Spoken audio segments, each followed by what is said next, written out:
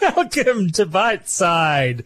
We're rested, we're excited, we're ready to go. I'm just going to dive straight in. Nick, how are you? I'm really good. And look, I've just got a weird anecdote for you because I took a week off. I was in the Central Coast just having a bit of a break. That's why I wasn't here last week. It was lovely. It was a little break in the weather. It was sunny beach days. It was 4 p.m. cocktails, great food.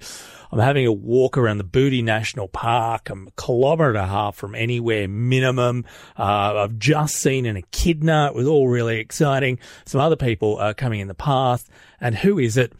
Well, it's yet another editor of Internet AU. You, I, and back before I was editor, when I was still deputy editor, Kate Crawford, who now runs an AI foundation in New York. I bump into her in the Central Coast just completely randomly. It was just one of those, you know, there'd been 2 seconds delay or 2 minutes delay from when I left to go for a walk. I never would have seen her. Absolutely bizarre as hell. So, yeah. Hi, Kate. You're not listening, but it was really nice to see you. I'm sorry, what are you talking about? I'm sure she's one of our many listeners. I am sure she's one of our many, many listeners. It was funny. I'd been thinking about her not that long ago. Of course, back in the 90s, she was in a band called Biff Tech. They actually had a 2020 themed song. So people had gotten in contact with them to have a talk about what it was like now. What is she doing at the moment? She established the AI Now Institute. That's right. So that's working out in New York. Yeah. She worked for a Microsoft funded lab for a long time in AI and kind of future research. Just one of those people who, you know, escaped the hole that is journalism and went, what if I apply all of this knowledge that I've gained and become an academic and help to make the world better with all this stuff? And she's doing some amazing work, some absolutely amazing work. All right, that is not what we're here to talk about. We're here to opine on the future, rather than fix it. I feel like, you know, I'm not here to praise Quibi, but I am here to bury it. What do you think? The light that burns twice as bright burns half as long? I mean, yeah, it's certainly, well, it's not even debatable, is it? It didn't burn very bright. And it was a very short candle. Quibi is will be no more as of December. And look, Nick, we haven't spent $1.75 billion on building the Biteside miniature media empire, but we have lasted longer than Quibi. So victory for Biteside. Just wild. It's a huge amount of money to go through. And I think what a lot of people have called out, it's a streaming service that opened in the middle of a pandemic and couldn't get traction. And a lot of work's being done dissecting why. And some people say, I guess people just weren't ready for those tiny short form videos. Well, TikTok has taken off during that time period. Exactly. So that's not accurate. So where did it go wrong? Is it a failure of concept? Is it a failure of marketing? Is it a failure of timing? Is it all of the above? Man, the big one that really catches my eye, and it did back near the start, was just how focused they were on that whole shtick of being able to rotate the video in either direction. It works both ways, Nick. Look, isn't that what you've been waiting for? Haven't you just been annoyed by the fact that if you're looking at Snap or TikTok or Instagram, you kind of have to hold your phone upright, or if you're watching a Netflix video, you have to watch it sideways. Don't you wish you could just slowly rotate your phone in your hands and watch content in all directions? That would just make it it's kind of stupid, but it really does feel like they put so much emphasis on clever tricks that they were kind of applying to this concept rather than what do people want when they're consuming something on their phone. And I feel like there was, think about how much extra cost was attached to editing with those Hollywood production values so that it worked both ways, because it was essentially two completely separate, meticulous edits of every show and every thing that was on that thing. And it was they were happy to spend big to produce everything with this level of polish that actually most people don't care about. It was just wild. It was one of those many, many features. And you see similar things on so many products. You would show a friend and go, isn't this wild? You can flip your phone and it'll change to video. So whatever orientation you're in. And then you would never do it again. You would show someone once and then you would never have any excitement for doing it ever again. It's like the demo that you get at the start of every, console cycle, or, when Nintendo releases some clever trick with, right now, these like Nintendo augmented reality racing cars that people are playing with in their houses at the moment. It's just been launching recently. And you see cool videos on the internet where you go, oh, that looks fun. And then you check in with them again in 2 weeks, see if they've touched it. Or, when you're like, oh, there's a new touch panel on your new, PlayStation 4 controller. And so the very first game that comes out, uses it because Sony paid them money to use it. And then no one else uses it again. This, except for an entire video streaming service. So what got me was, as you said, $1.75 billion. That is a huge amount of bank, even for a streaming service. You know exactly what that is. They seemed surprised by shutting down themselves the day before they announced that they were going to be closing was when they launched apps for Apple TV, Android TV, and Fire TV. Yep. So how much work had gone into getting those apps ready for 24 hours later, everyone to go, oh, well, I guess I won't grab those apps now. Look, I noticed, I wrote a piece with the founder of Sling & Stone just the other day for the IT Journo website about 10 years of the agency. It's a PR agency that is now an international agency and, run by a really lovely guy. And when I was just flicking back through some recent notes and stuff, I noticed, oh yeah, they announced that they will put on, they won a competitive pitch to become Quibi's PR agency here in Australia. And that was in the last few days of September. It was all systems go until it suddenly wasn't. Yeah. And the subscriber numbers. Now, I just want to be clear when I give these numbers that Quibi has refuted them. They say that numbers are incredibly wrong. But app tracking firm Sensor Tower, they said back in July that Quibi lost 90% of subscribers when that 3-month trial ran out. 72,000 people signing up. That's not a lot of people. In total. Yeah. Yeah, it's so much less than I'm sure. Let's say it was, let's call it double that.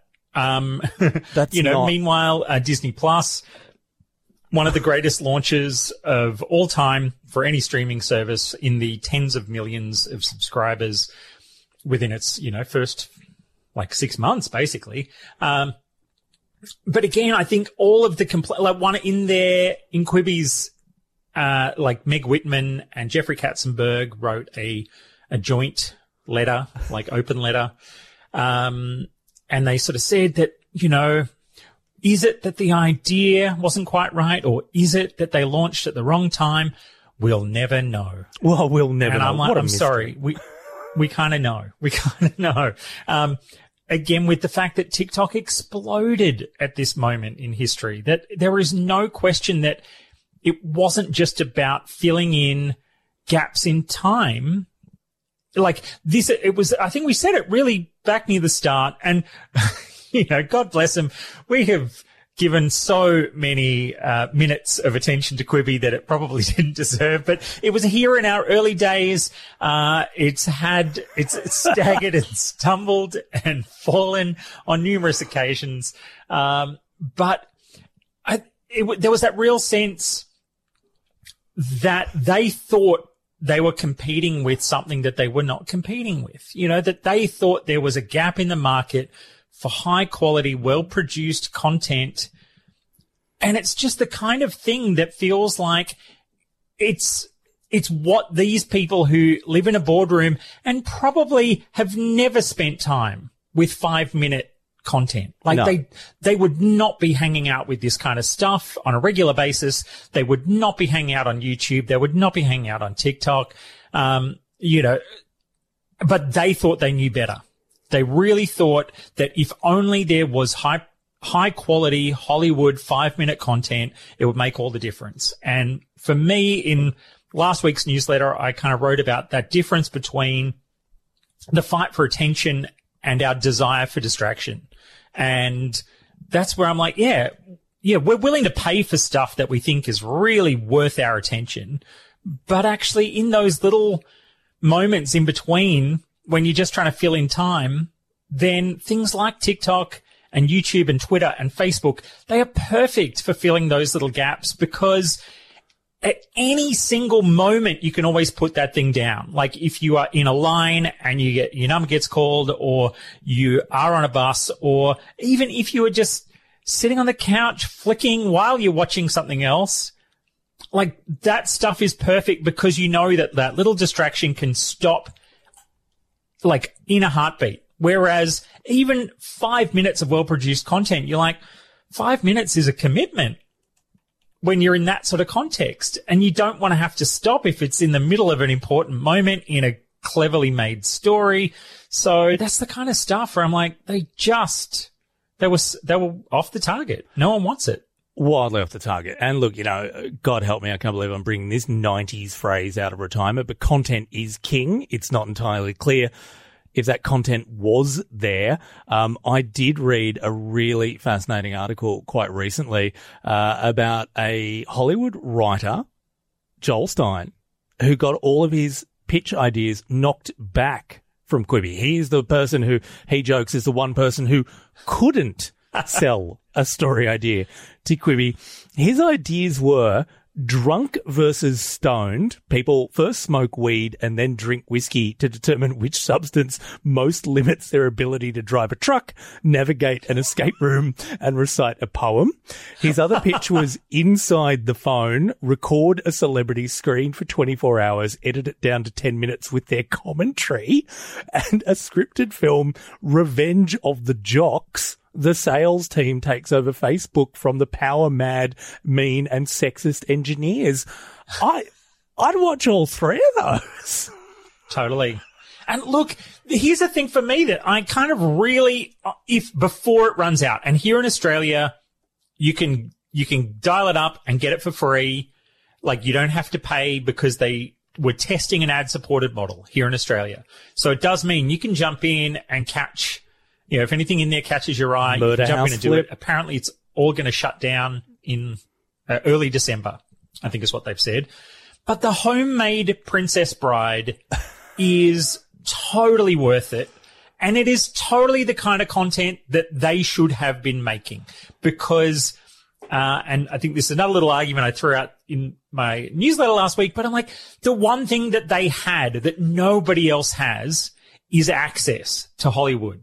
And the trust of people in Hollywood to, let's be playful and do cool things that are a bit like, more like user-generated content. But we can ring Paul Rudd and say, hey, come and will you shoot yourself on your smartphone pretending to be Wesley from Princess Bride just for a few lines. And then we're editing it together with a whole bunch of other people who've done their other lines, and the whole thing is for charity. You're like, that's the kind, no one else is going to ring them up and be able to ask them to do that. But like Katzenberg, Whitman, these are the people who could pull that off. And it was the best thing. It was like they could have created a service, which is almost like, let's just let all those, and this is like the idea you were just kind of sharing. It's like, let all those people who have written sketches for Tonight shows and late shows just do like sketch comedy in this kind of video format, but with cool, famous people being funny and having fun. And I'm like, I'd check that out on a regular basis if that's mostly what it was. Look, so would I. And I'm going to make one more point on Quibi before we move on. If you're wondering why Seamus and I have been so obsessed with it, A, it's Quibi. Of course we're obsessed with it. It's just the weirdest idea ever. But B, the Australian government lost $50 million on Quibi. They had actually invested that from the Future Fund. And my understanding of the Future Fund is that that's just gone now. So $50 million of Australian money all of us, I guess, are part owners in a weird way, has been eaten up by the failure of Quibi. Yeah. I had forgotten that little note. I read it last week, I think, and went, oh my God. And look, right, fancy fund management investment is all about some hits and misses here and there, but really, whatever advice they took to say, look, it's worth throwing a little bit in the pot for this because, look, these septuagenarians know what the kids want. Look, so please, no. Let's be more careful next time. The topic of poor government investment actually brings me to what I do want to chat about. Oh, yeah. If I gave you, Seamus Byrne, $357,000, do you reckon you could track me down a case of COVID-19? Look, me personally, no. But I'll take your money and do my very best. Gosh darn it. Can I have the money? $5 million spent on the government's COVID Safe app, the COVID tracing app. 14 unique cases of COVID recovered from it. That's it. That is approximately $357,000 per case. You could hire, 6 pretty cheap private detectives per case for that amount of money, couldn't you? Look, that's true. And look, for me, I'm like, I don't like the idea of sort of getting too caught up in the costs. It is horrible. It is horrible. But what I think it speaks to is almost the idea that, $5 million could have been money well spent if there had been the right commitment to what they were trying to do and to not have stayed so fixated on the idea that they were building it the right way and no one was going to tell them that there was ever going to be a better way to write it. And then with the evidence that kind of has popped up along the way that essentially volunteers on GitHub have been the people doing most of the work to actually make the thing vaguely workable instead of the people who got paid actually having the skills to make it work in the first place. So many people came out and said, here's what needs to change with this. Here's why this isn't working. It was beset by tech problems. It was problematic. They had some, I believe, if I'm remembering correctly, fairly unrealistic expectation that 40% of the population, not just of the population with a smartphone that could run it, but 40% of the population would need to download it to make it work. The marketing behind it was, I believe, quite confusing, making it sound like somehow it was going to protect you from getting COVID, not help people trace your activities when you did get COVID.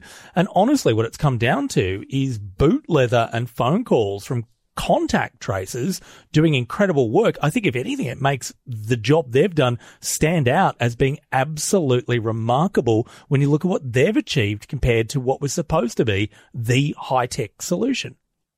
Yeah, that is a great point. That the job that has been done in this country, by people genuinely just getting on the phone and getting out there into the community to work out what has been going on and interviewing people effectively, knowing like the skill to be able to do that and really, pick up on all the threads of information so that you can trace other people in a manual sense is epic. Like that is such good work that has been done here. And it is something that, in a lot of regards should be, I think, the envy of so many places in the world. Like, Victoria had its issues, but the fact that we have stamped that sort of big outbreak down now and that, New South Wales has kept a lid on things when they've sort of been bubbling up in different places and there have been clusters, but they've been really doing a good job of containing those clusters to the point where so many of the daily case numbers that we hear about,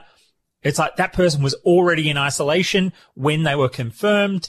Like so many really great jobs being done. And then, look, I think, one of the big problems as well with those early days of the app was, as you say, such booster kind of talk from the government, from the Prime Minister, and then a genuine reluctance in the media to say that there was anything to be worried about or that it wasn't being like everyone was, oh, look, we can't talk down because we have to make sure that as many people as possible just download it, even if it doesn't matter if it's not perfect or it's not working.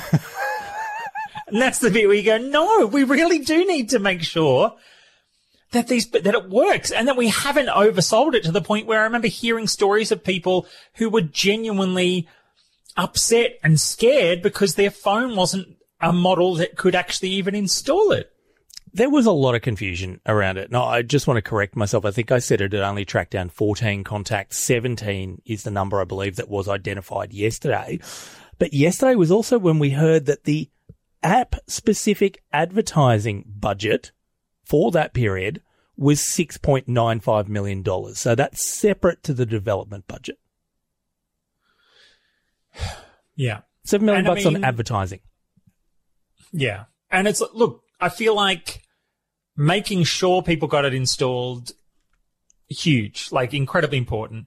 I think there really should be questions about things like who exactly won that tender? Was there a tender? Like who got handed that job and why weren't they able to do things like solve those Bluetooth issues that plagued the iPhone version for so long, and that it took some of those GitHub contributors stepping in and saying, I've spotted where you have written this bad piece of code, and that's why this thing is happening. So here, I am giving you sample code to fix that thing. And this was 3 months later.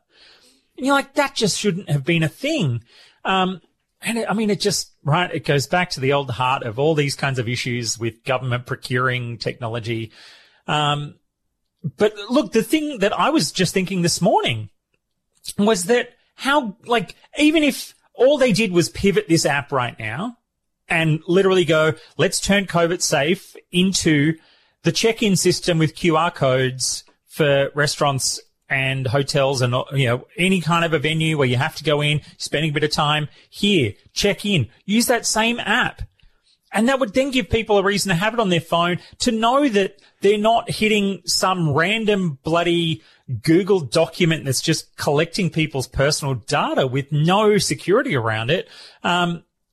This could have been a thing that could have been thought of months ago, not me having a random thought bubble on a, Wednesday in October, to give people a better sense of the app actually serving a few different purposes. It would then be centralizing that same sense of, we do need to contact people who were in Woolworths in Bowral on 7:30 on Tuesday night. We have that because, we don't have everybody, but the people who are using that app, because that is the trusted way that we're going to do QR code. This could have been a really helpful pivot, even in the face of some of those Bluetooth issues that were being experienced on iPhone. It should have been really simple. And instead what we saw was actually the Service New South Wales app. So a state-specific app turned into that QR scanning app. That was actually initially road tested in Dubbo before being rolled out on the app as a whole. And yet I still don't do it because it's far easier for me to just scan that QR code normally and just straight through your camera, through the camera.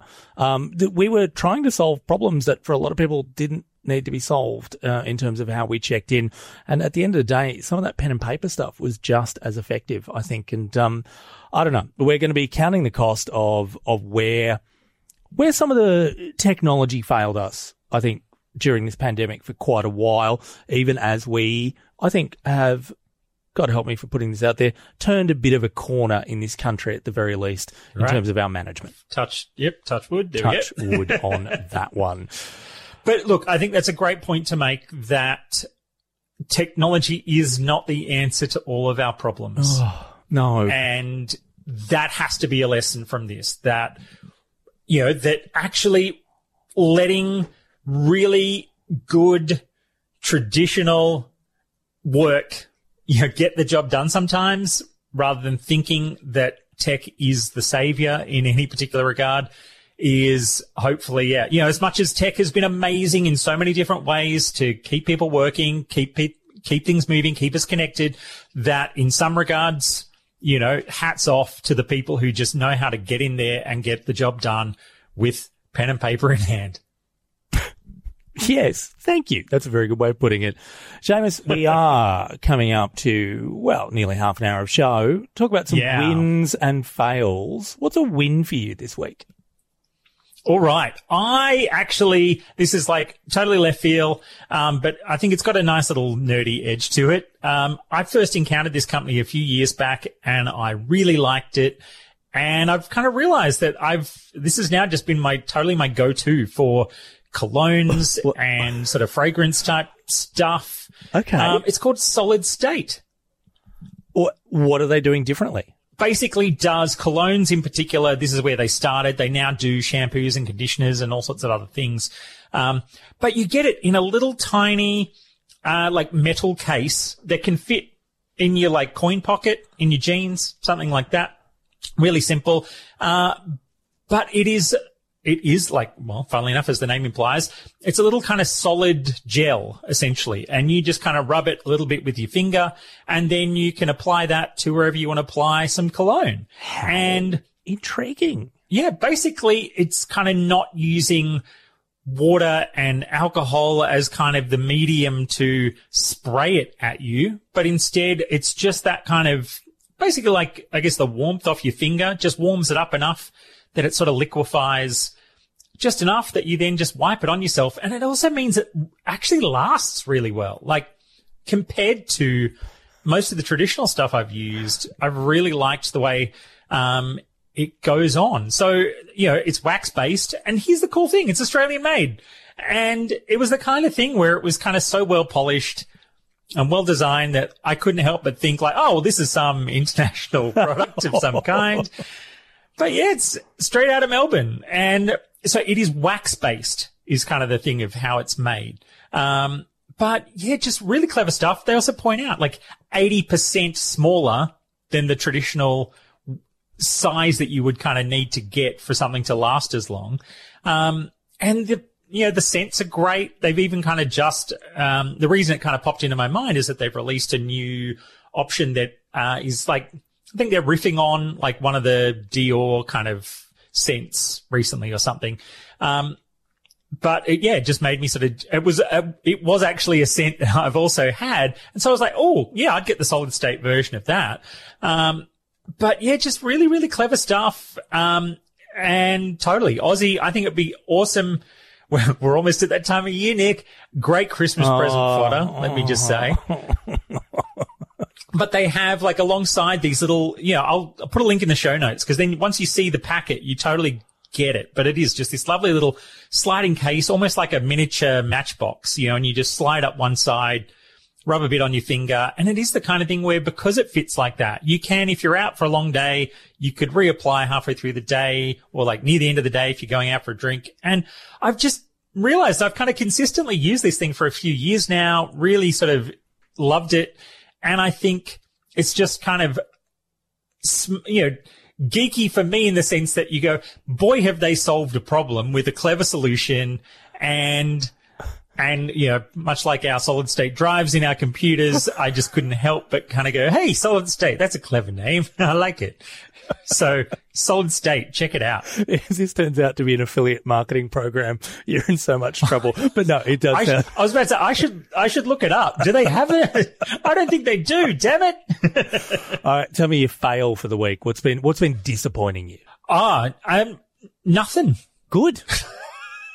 That makes me really happy. Look, actually, I do have one. I can't buy for love nor money. I can't buy, any Elgato, they have these, I can't remember what they call it. They're basically the lights, they sell lights and camera equipment and things for streamers.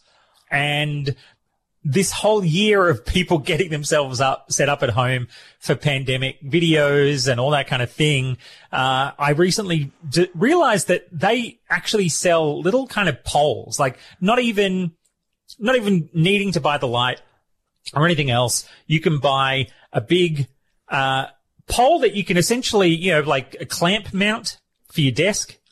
They sell ones of those. It's just the stick with then like a camera mount on top.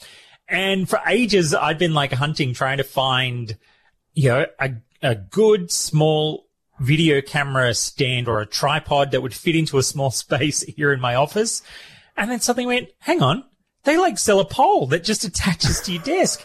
And you don't have to buy the light or, just for a couple of $100, or not even a couple of hundred. I think it's around $100. You get a pole, sticks to your desk, and then you can put a camera or whatever thing you need mounted on it, except they've been out of stock for months. So that's my fail. It's not a fail on the part of Elgato. Congratulations, Elgato. You made a product everybody wants. Hurry up and make some more. You're a long way from those weird streaming boxes that no one could quite understand what to do with about 10, 15 years ago that you were making. Yes. The only people who were making them at the time. Look, my win, it is 5 years old next month. I have just started a brand new run on Fallout 4. I think we've talked before how much I love Bethesda games. Fallout's been a big passion of mine for a long time. I clocked over 350 hours on Fallout 3 and all of the associated add-ons. Fallout 4, it still stands up. I love going back to it. One of the great things about being still in this console generation is it kind of just looks like it did when it came out. I'm actually quite comfortable with that. Fallout 4 is scratching an itch for me at the moment. I think I'd been playing games that just allowed me to dip in and dip out for a while. I suddenly decided I really did want to get back into something a bit more in-depth, the kind of thing I can lose myself in. Fallout 4 is that. I'm ignoring story mission, as I think nearly everyone did in Fallout 4, no offense to story writers. And I've just grabbed a gun and turned my way in an easterly direction, started walking to see what I can find. And it's been a great deal of fun. And my fail, I can't believe it, God, Ookla speed test results. How many times did you and I talk about that when we were at CNET? A lot. I think it was every quarter we'd end up writing a new story about it. It's no better. Australia is sitting at number 61 in terms of the world scale, 61st in the world in terms of internet speeds at a time when the NBN is in focus. We should be pretty ashamed of that, and I think that is a massive fail for a developed country. Yeah, you know what? If we were ranked 61st on an Olympics ladder, you better believe there'd be billions of dollars ready to go to fix the Australian Institute of Sport and work out how we get back up that ladder and punch above our weight. But somehow for, the infrastructure of the 21st century, it's much better to just say, look, let's let the market decide how that works. I wanted to ask you one thing about Fallout 4. Go. When you said you turned in easterly direction, is this some kind of thing where you've gone, well, every other time I played it, I headed off west and north, and I've never seen what's out to the east? It's not either, but most of the story is actually down south when you start off. So I just ignored south and I turned east. That just made a lot of sense to me at the time. That's all. I love it. I love the idea of going, I'm just gonna, let's head east. It really see what was adventures await. I made sure I picked up dog meat first. You've got to have dog meat with you. But then I just east and take a gun and see who's there to shoot. It's been a great deal of fun. James, where can people find you? Good. I am at Seamus on Twitter, and that's the main place you find me hanging out a lot. Where will people find you, Nick? Also on Twitter, at dr_NIC, at Dr. Nick. You can track me down on Facebook if you want. I'm just not there a hell of a lot. Cool. And look, you can find Biteside at Biteside on Twitter, at The Biteside on Instagram. You can email us, ask@biteside.com. And of course, please share the show with a friend that you think would find our rambling adventures vaguely interesting. Our hot takes on dead video services and why we knew how they got it wrong. But of course, please just shout out via whatever social media channels you feel like it, and we will catch you again real soon.